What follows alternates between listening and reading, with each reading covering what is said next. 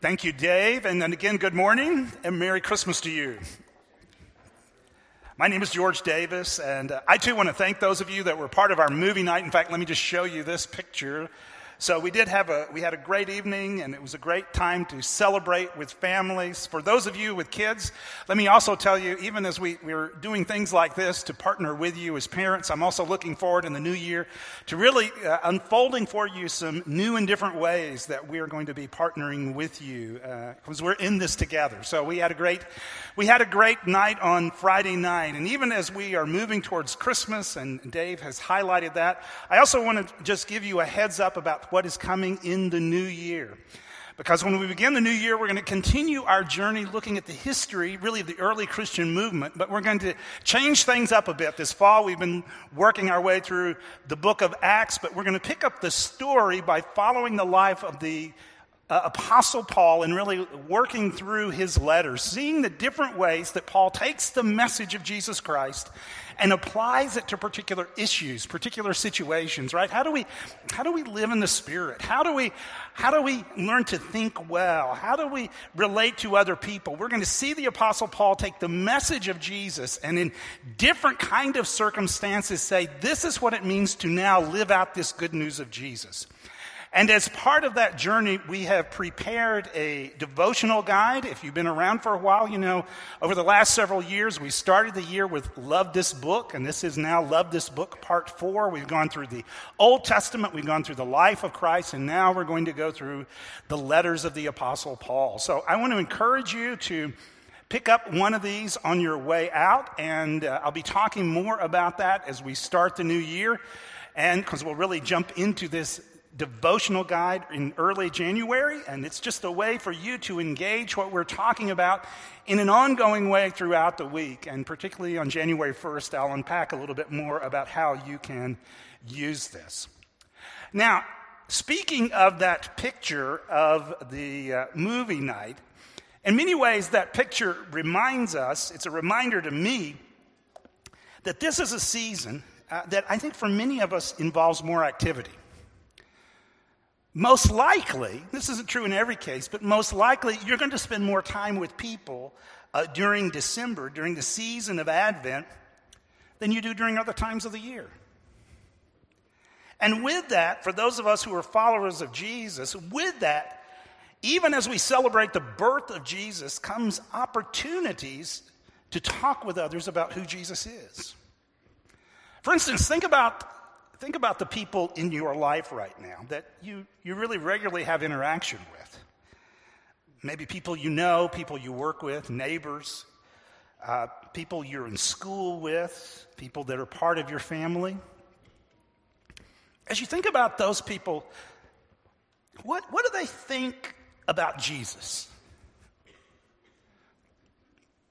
Have you ever asked what they think? Now, I realize, there in certain contexts, in some of your workplace environments, there are limitations about what you can talk about, but in engaging the people around you, have you ever thought to ask, well, what do they think about Jesus? What do they think about spirituality? I mean, just to ask, hey, you know what, this is, I know for us, Christmas is an important season. I'm just curious, what does it mean to you? What do you think about Jesus? Or what do you think of? Have you ever thought much about spirituality? What do you think about those things? Do you think there's more to life than meets the eye? Wouldn't you like to know what the people around you think? And if they're not interested in having that conversation, they just aren't willing to go there, that's fine. But over time, where might those conversations go if you're willing to ask good questions? With this in mind, as we're moving through the Christmas season, we're just taking a couple of weeks to look at conversations in the Gospels and to see how Jesus engaged these types of conversations. This week, we're going to look at two conversations in John's Gospel where in different ways, Jesus ends up talking about the true nature of spirituality. So if you've got a Bible, I'm going to ask you to turn with me to John chapter 3. We're going to be looking at two scenes in John's gospel. First, John 3, the story of Nicodemus, and then John 4, the encounter that Jesus has with a woman in Samaria. So let's look at John chapter 3. Now there was a Pharisee, a man named Nicodemus, who was a member of the Jewish ruling council. That is, he was a member of what was known as the Sanhedrin. He was one of the elite religious leaders in Israel during the first century. And we're told he comes to Jesus, and John makes this interesting observation, giving us more detail. He comes to Jesus at night. Why? Well, maybe, it's just, during the day there were the press of people. It was hard to get close to Jesus. There were always people around him. Maybe it was the fact that as part of the Sanhedrin, Nicodemus didn't necessarily want to be seen with Jesus because there were already debates about who he was and what he was doing. So there was a certain privacy that could come if he came at night. So we don't really know the exact details. But the reality is, whatever the motivation, whatever the rationale, it becomes a time that provides space for good conversation. And he comes to Jesus at night, and notice this, he says, "Rabbi, we know that you are a teacher who has come from God." And I think this is genuine. He really is coming, I think, with some degree of searching, with some degree of questions. But notice just how he words his observations. "For no one could perform the signs you were doing if God were not with him." Now notice what Nicodemus is saying here, right? You study the life of Jesus, you can read these amazing stories of miracles, power over nature, power over the demonic, power to heal. But Nicodemus doesn't refer to those as simply miracles. He doesn't refer to them as sheer manifestations of power. He says they're signs. And at this point, even though Nicodemus is going to be clueless in so many ways as to who Jesus is and what he's doing, he does understand this, that what Jesus is doing it's a sign that something deeper and more profound is at work. And he's coming to try to figure out, what is that? What is God actually doing through this guy? How do all the pieces fit together? And interestingly, even for people who don't consider themselves spiritual, I think there are ways in which we still find ourselves asking this question, right? So how do the pieces of life fit together? What really makes sense of it all? What does flourishing look like? And so Nicodemus comes, and underlying his motivation to see Jesus is this sense that there is something deeper at work, something deeper that I need to understand. So I'm going to ask him directly. So he comes, the conversation begins. But then it continues in a surprising way. Jesus replied, "Very truly I tell you, no one can see the kingdom of God unless they are born again." Or, and this is a word that kind of has two levels of meaning, unless you're born again or unless you're born from above. You can translate that both ways. And arguably, both nuances are at work here. Now, Nicodemus hears that, and immediately we start to kind of gain an appreciation for his questioning, for his inability to really fully track what Jesus is saying. I mean, he comes and he's deferential, and then it almost feels like Jesus kind of pushes him off a little bit and says, "Well, you know what? You really can't enter the kingdom of God unless you're born from above or you're born again." And at this point, Nicodemus is somewhat incredulous, right? How can someone be born when they are old? Surely they cannot enter a second time in their mother's womb to be born. And it's a somewhat cynical response. Jesus, where are you coming from on this? But Jesus is not going to change his view. And he, in essence, repeats the same idea, simply with different wording. Jesus answered, "Very truly, I tell you, no one can enter the kingdom of God," right? There's the idea of entering the kingdom of God again, But this time the wording changes, unless they are born of water and the Spirit. Flesh gives birth to flesh, but the Spirit gives birth to spirit. You should not be surprised at me saying you must be born again. The wind blows where it pleases. You hear its sound, but you cannot tell where it comes from or where it is going. So it is with everyone born of the Spirit. So this conversation that seems to have started off so well hits what appears to be an impasse because Nicodemus is not tracking with Jesus. He doesn't fully appreciate at this point, what is Jesus talking about when he says, you must be born again. You must be born of water and the Spirit. And I think what he doesn't fully appreciate at this moment is that Jesus is resetting his categories. Jesus is seeking to reorient how he thinks about true spirituality. I mean, to a Jew in the first century, how did they view life and how it worked? Well, you kind of viewed it this way, right? You're born into the covenant community. You're born into that nation that is uniquely related to God. And as part of that, you're to keep the law.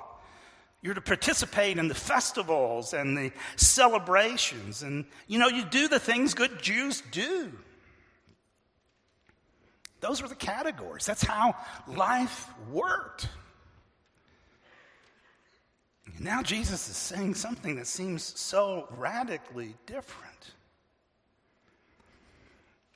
Now, interestingly, again, while this is a very different cultural situation, even for us today, in a real sense, we can find ourselves standing with Nicodemus because we have our own categories of how life works. Even as you came into this room this morning, whether you're conscious of it or not, you have a certain working system of, well, this is how life works. This is what it means to thrive. This is what it means to live well. For some of us, that can be, you need to live a good moral life. You need to seek to make the world a better place. You need to learn to be responsible and work hard. Now, all of those are noble goals. Yet, in a real sense, even as Jesus was talking to Nicodemus, I think he enters into conversation. He enters into conversation with us and says, you know what, those categories are not ultimate. There's something deeper at work.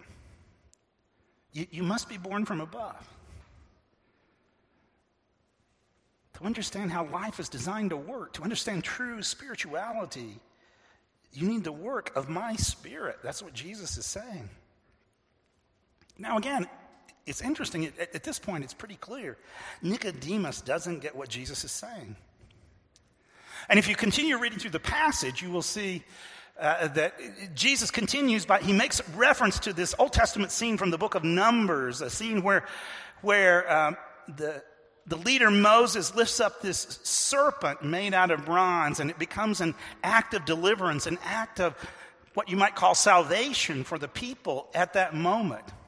And Jesus says, look, even as Moses lifted up that serpent in the wilderness, so the Son of Man must be lifted up. And of course, in that language, he's making reference to being lifted up on the cross. He's making reference to what we will remember as we move toward Good Friday and Easter. But again, at this point, Nicodemus is just not tracking fully. And of course, as you read John 3, all of this builds to one of the most famous verses in the Bible, right? John 3:16. But as this chapter moves to John 3:16, you need to understand this. If you pay attention to how the Gospels are written, you will notice that there are times where, as a Gospel writer describes a particular scene, as he gives eyewitness testimony to a particular scene, he may add an editorial or explanatory comment at the end of that scene. For instance, in John chapter 2, John recounts this interesting conversation where Jesus talks about the temple being destroyed. Now, what people at the time didn't understand was the temple he was talking about was his own body. So John recounts the eyewitness testimony of that event, and then he adds this editorial comment. But the temple he had spoken of was his body, And after he was raised from the dead, his disciples recalled what he said. In other words, here's what happened in real time. But after that event, the disciples later understood, oh, that's what he was talking about. So John is giving us, I think, historical information based on eyewitness testimony, but then he's adding an explanation to help us as the readers understand exactly what's going on. In a similar way, as John tells the story of Nicodemus, he then adds an extensive editorial comment, which begins with this famous verse. For God so loved the world that he gave his one and only Son, that whoever believes in him shall not perish, but have eternal life. It's as if John wants us to know, at this point, Nicodemus doesn't understand all that Jesus has been saying. At this point, Nicodemus doesn't understand what Jesus is talking about when he says you need to be born from above, you need to be born of water and the Spirit. But I want to make sure you understand now what's going on here. And what I want you to understand is that God, out of his love, has sent his Son, who ultimately gives his life for us, so that when you put your faith, your trust in him, you can experience forgiveness, new life, the life that only he can give. John is saying, look, I want to make sure you understand what true spirituality looks like.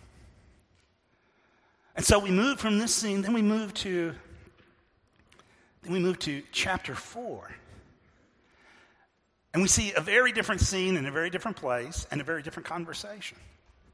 Because in chapter 4, we're told that Jesus was moving from Judea to Galilee to northern Israel. In order to get to northern Israel, he would have to go through the land of Samaria. And remember, the Samaritans were they were outcast in the region. They were people looked at by faithful Jews as being those who weren't fully acceptable. And so we see Jesus traveling through the land of Samaria, and here's what we read as part of chapter 4. Now Jesus had to go through Samaria, so he came to a town in Samaria called Sychar, near the plot of ground Jacob had given to his son Joseph. So it's an area that has deep history in the biblical storyline. Now Jacob's well was there, and Jesus, tired as he was from the journey, sat down by the well. And then John gives us another detail, right? For Nicodemus, he came at night, but this is going to take place right in the middle of the day. It was about noon. When a Samaritan woman came to draw water, Jesus said to her, "Will you give me a drink?" And then John adds some extra detail. His disciples had gone into town to buy food, so we're told then that this is a one-on-one conversation. And the Samaritan woman said to him, "You are a Jew, and I am a Samaritan woman. How can you ask me for a drink?" And then John wants to make sure we understand, for Jews do not associate with Samaritans. So now we enter into another one-on-one conversation. It's interesting at this point, right? And in real sense, in the first scene, it was a one-on-one conversation because arguably Nicodemus is choosing to come at a secluded time where he can have private access to Jesus. In this case, this isn't a woman choosing to have a one-on-one conversation. This is a woman who's coming to the well to get water at an unusual time of day. And of course, we're told later in the passage that she's been married multiple times, which implies that she's a social outcast even in her own community. And most likely then she is coming at this time to get water because it's a time where she can just be by herself, right? You don't have to deal with other people. And so here's this woman who arguably feels the weight already of being an outcast. Of being one of those people, you look at them and you just kind of have that awkward look. And Jesus starts to talk to her. And of course, her surprise really functions at multiple levels. Her surprise functions at one level because he's a Jew and she's a Samaritan. Her surprise functions at another level because he's a man and she's a woman. And so she finds herself in this conversation with Jesus going, I can't believe, for all these reasons, that he's actually talking to me. And so the conversation continues.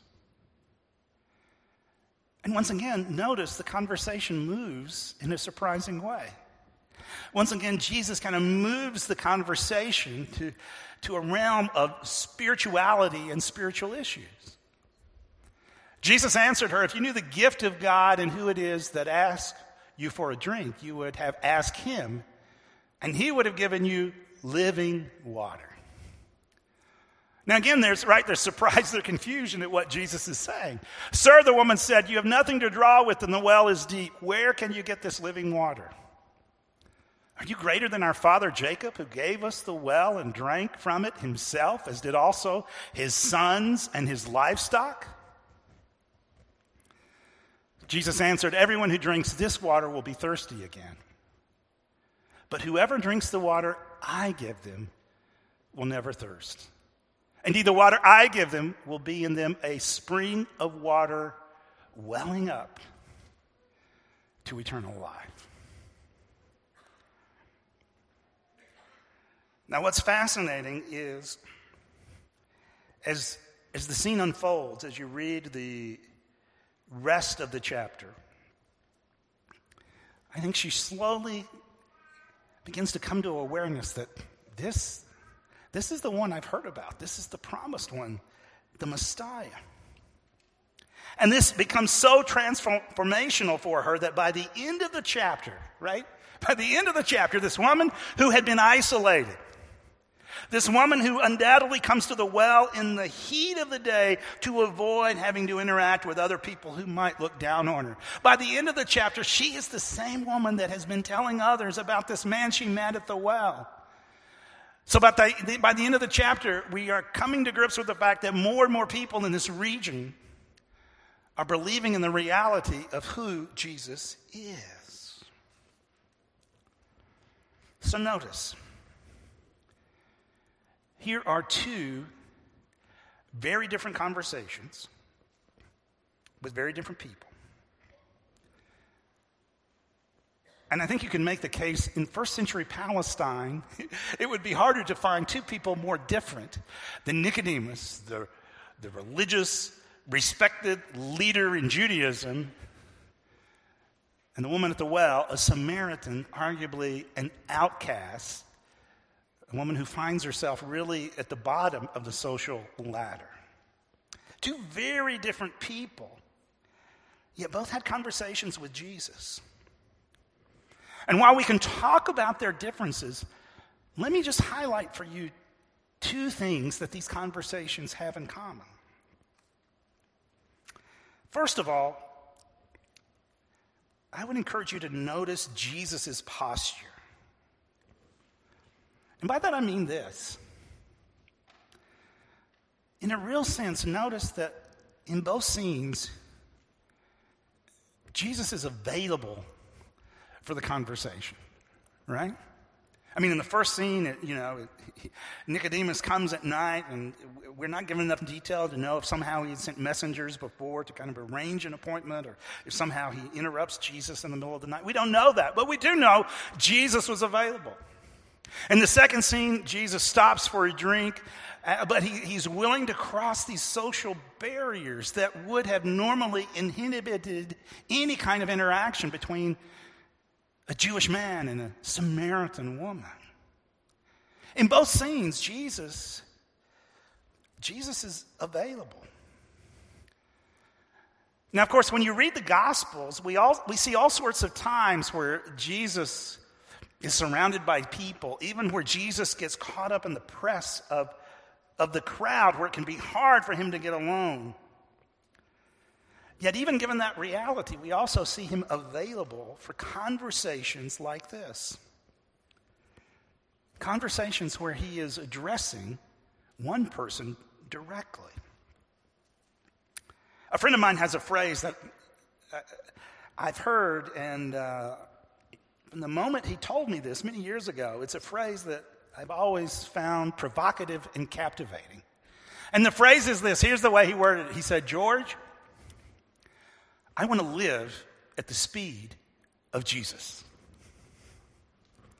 And the first time he told me that, he explained, it's amazing. You look in the Gospels, and Jesus was busy. He was active at times.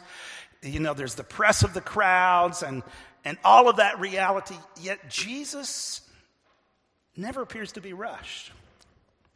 He never appears to be hurried. And he seems to have time for even these fascinating, surprising one-on-one conversations. So let me ask you a question. What does that posture look like for you? What does that posture look like for you to live at the speed of Jesus? Think about the relationships that are part of your life, the people that you're going to interact with this week, depending on what your routine looks like, the people that are regularly a part of your life. What does that posture look like in those relationships? I think it's a willingness at times to slow down, right? It's a willingness to be fully present. It's a willingness to ask good questions. And along those lines, it's a willingness to slow down and listen. We talk about this as a season of giving. And one of the greatest gifts you can give to another person is your full attention. I showed you that picture a moment ago, a Friday night, and it was a great time, lots of energy, lots of candy. We brought all these families together, we loaded up their kids with sugar, and we sent them home. What could be more exciting than that, right? But even as we talk about this as a season of celebration, we also need to be attuned that for some people, this season is hard. Maybe that's true for you. Maybe that's true for people in your life, people you work with, members of your family. It can be hard because maybe in some ways there's been loss this year.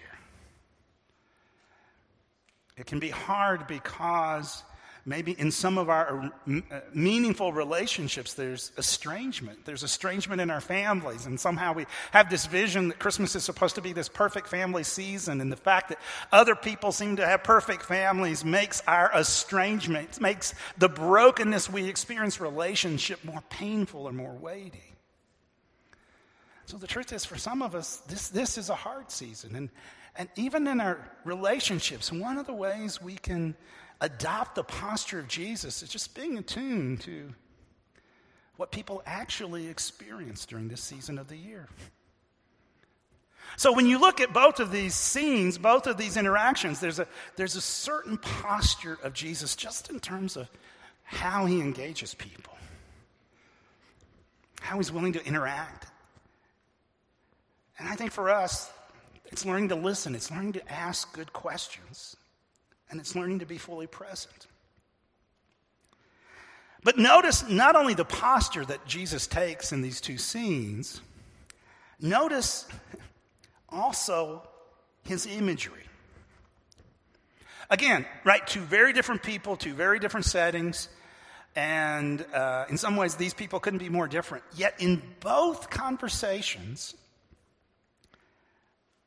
there's a certain image that Jesus uses as he talks about spirituality.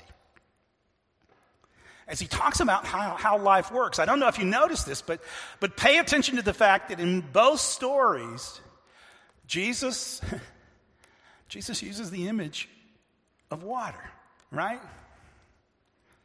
To Nicodemus, he says, I know you're the leader of Israel, but you need to be born of water in the Spirit. To this woman, right, and they're right in front of this well, and you would think drawing water up, water would be a natural conversation, and that's just what Jesus does. And even as he's sitting there, he says, "But I want you to understand, I can give you living water." And if you understood what this is, this is what you would ask me for, because this, this water means you'll never thirst again. So in both of these conversations with very different people, Jesus comes back to kind of the same image in talking about true spirituality and really in talking about the work that he is about. He uses the image of water. Now, I think for us, in our context, there's a sense in which it really is easy to almost take water for granted, right? You got up this morning, maybe you went to the kitchen to get a glass of water, you put your glass under the faucet, or maybe you've got a water dispenser in your fridge, so just put it against the fridge, and you thought nothing of that. Maybe you took a shower this morning, you get in the shower, you turn on the water, and you know the water's going to come out. Sometimes the only question is, how long is it going to take to heat up? And now I know for us, our house is filling up with people coming in for Christmas, so now it's just make sure you don't use up all the hot water for everybody else. But other than that, we just assume the reality and the access of water. But the story was different in ancient Israel. In ancient Israel, you had to think about water. You had to know where your water sources were. You had to be aware and familiar with the seasons of the year in which it would rain and the seasons in which it would not. You just gave attention to this. This was just something you were acutely aware of. Let me just give you kind of one of my favorite examples of this. Let me show you this drone footage from Hatzor. This is an ancient town in northern Israel, and what you're flying into is the ancient water shaft. This water shaft's about 2,900 years old. If you know the kings of the Old Testament, this dates to the time of Ahab. You see the steps going down, and you can actually go to the bottom of what you see here, and it's about 100 feet. Then you go through the tunnel on your right, you can go down another 75 feet. Now, when you tour this site, you will realize the ancient city of Hatzor had amazing fortifications. It had fortified city walls, but none of that mattered if you didn't have water. And so Jesus is using this example in a context where people, water is a big deal. And now Jesus is saying, look, my work, true spirituality is it's just like this. That's what he's saying. So when he's referring to water, he's referring to something that the Nicodemus and the Samaritan woman already understood to be foundational to life. He's referring to something that was always front and center in your thinking. And I think in a real sense, for us, while I think we take access to water for granted, I think we too know that it's absolutely foundational to life. For some of you, if we followed you around this week, if we followed around you at work or school tomorrow, whatever your day looks like, you're going to be carrying a water bottle. And it's going to be close to you wherever you go. It will not be far away, whatever you're doing. Yesterday, I was in the gym working out with a friend, and we were talking about a particular exercise, and he looked at me and said, George, whenever you do this, make sure you're hydrated. Just make sure you're fully hydrated. In November, Rose and I were visiting a friend in Colorado. His house sits at about 9,000 feet, and over the weekend, on multiple times, he says, look, George, just make sure you're fully hydrated. I don't want you to get altitude sickness. We know the importance of water. We know the importance of staying hydrated. Likewise, many of you, at some point perhaps, you've been dehydrated. You've dealt with the conditions that can result from that. You've been tired, you're fatigued, headaches, lightheadedness, maybe even dizziness. And maybe at some point you realize, you know what I need? I need water. So Jesus takes this common image, but an image that was so powerful and meaningful. And he says, you know what? This is what true spirituality looks like. This is what my work looks like. Now, I realize for some, that if I ask, that question I mentioned ago, so what do you think about spirituality? I think for some, maybe you would answer this, but for some in our spheres of influence, they would say, well, I kind of believe in God. I've just never given it that much thought. Or maybe for some, there's even this sense of, well, spirituality is kind of for those really overachieving people, right? People who kind of take religion, spiritual things seriously, and that's great, but it's just not for me. Yet Jesus is saying, you know what, my message is, it's not esoteric. It's not for an elite few. My message is basically foundational to who you are. Even as your body needs water to live and thrive, and we all know that, at a deeper level, you need the water that only I can give. After all, everybody needs water.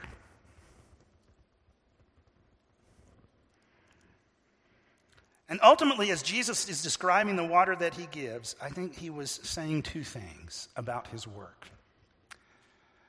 First of all, in talking about his work and true spirituality as water, he was saying it is cleansing. It's cleansing. Again, think back to that phrase that he uses in the conversation with Nicodemus, right? You must be born of water and the Spirit. What does that mean? It's a phrase that's generated a lot of conversation, different views, but arguably in the context, Jesus expects us to understand that the language is actually rooted in the Old Testament. And I think one of the clues that he has that expectation is this. As you read this text, he looks at Nicodemus and says, look, you are the teacher of Israel. You should know what I'm saying. In other words, you should pick up on the reference because what I'm saying is rooted deeply in our sacred text. With that in mind, I think most likely Jesus is drawing on a statement from Ezekiel 36, where the prophet says, here's what's going to happen one day. I will sprinkle clean water on you, and you will be clean. I will clean you from all your impurities and from all your idols. I will give you a new heart and put a new spirit in you. I will remove from your heart the heart of stone and give you a heart of flesh. And I will put my spirit in you and move you to follow my decrees and be careful to keep my laws. It's an image where the imagery of water is used in terms of cleansing, right? Jesus is saying, as you put your trust in me, my spirit will be at work in you. And first of all, it's a cleansing work, a forgiving work. And underlying this statement is the recognition that we all need this. Whether we realize it or not, our lives have been damaged, stained by sin and brokenness. And while it's possible to just find ourselves always looking at other people and kind of pointing out the faults in them or frustrations with them, and maybe you'll even do that over Christmas as you get together with people, and it's like, oh, I can't believe he said that, or I can't believe they were that insensitive. And we see the weaknesses and imperfections of other people. We can do that, and pointing to other people, we can see that more broadly in culture. But whenever we do that, we also need to acknowledge those realities in our own lives. And so in comparing his work and true spirituality to water, Jesus is saying, look, I've come so that I can bring about cleansing in your life and forgiveness. But not only does he say his work is cleansing, it's also, right, it's life-giving. As you put your faith, your trust in me, I'm going to give you my spirit. And Ezekiel says, look, he's going to create a new heart where his spirit can actually empower you and equip you to live well. where His Spirit can actually empower you and equip you ultimately to reflect the character of Jesus Christ. And even this next spring, as we go through the letters of Paul, what Paul is going to be talking about is what this looks like and how we engage this way of life in the Spirit, and how His Spirit equips us and empowers us in different circumstances and different situations. So Jesus, He uses this image to say, this is what true spirituality looks like. This is what my work looks like. And this is what you need. Right? We all need water. So maybe you are here this morning, or you're watching online, and the truth is, you haven't started this journey of following Jesus. Maybe like Nicodemus, you kind of got certain categories of how life works, and I'm just trying to figure it out on my own, or I'm just trying to do well in my job. I'm just trying to be responsible in my family, and if I can just do that, that would be great. And those are noble goods, but remember, ultimately Jesus looks at Nicodemus and says, "Yeah, but there's still something more foundational that you need to understand. What you really need is water. What you really need is my transforming work. And to receive that, you need to put your faith and your trust in me." And what better time to do that? What better time to begin this journey than the season in which we celebrate Jesus' birth? Likewise, as for those of us who already started this journey, I hope these conversations have just been a reminder of the reality that through Christ and the work of His Spirit, God wants to refresh you, to equip you, to empower you at the deepest level of who you are. Furthermore, I think for those of us who are followers of Jesus, these conversations remind us, you know what? This is what the people around us need. Right? They need the living water that only Jesus can give. So can we live at the speed of Jesus? Even this next week, as we move toward Christmas, can we be fully present in conversations? Can we ask good questions and be willing to listen? And can we even be willing to ask those deeper questions about Jesus, about spirituality, and be open to where the conversation goes? Because after all, remember, everyone needs water. Let's pray together. Father, we come to these two scenes in the story of Jesus, these two scenes in John's gospel. Interactions with very different people from very different backgrounds, very different life circumstances. Yet in both of them, we see Jesus' willingness to engage. We see the way Jesus was, even given the busyness of his life, fully present in these conversations. And we see the reality that in each of them, as he talked about true spirituality, he came back to the simple image of water. An image that reminds us we've been designed for this. We've been created for this. And Father, first of all, I pray for some of us who perhaps haven't started the journey of following Jesus, that we would realize this is what we need. And we would be open to receiving that gift of eternal life, which Jesus makes possible.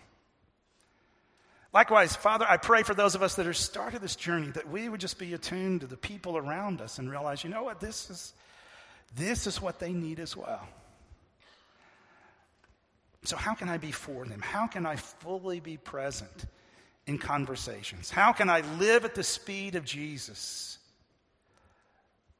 and be available to listen and have good conversation. Father, may even this week we be open to those kinds of opportunities. And I pray this in Jesus' name. Amen. Again, I want to thank you for joining us. And at this time, I want to invite members of our prayer team here. And just let you know that we would love to talk with you more about what this gift of new life looks like. Or if there's a particular area where we can pray with you and really pray alongside you for God's Spirit to be at work, for you to be refreshed by His living water. If there are ways in which we can pray with you about that, we want to do that. So please take advantage of our prayer team members that are going to be here.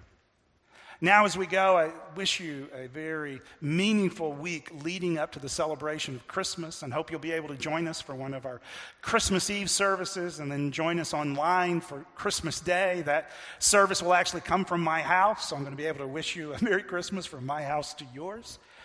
And now as you go, remember as we moved towards Christmas, we're remembering the one who gives us living water. And everybody needs water. Amen.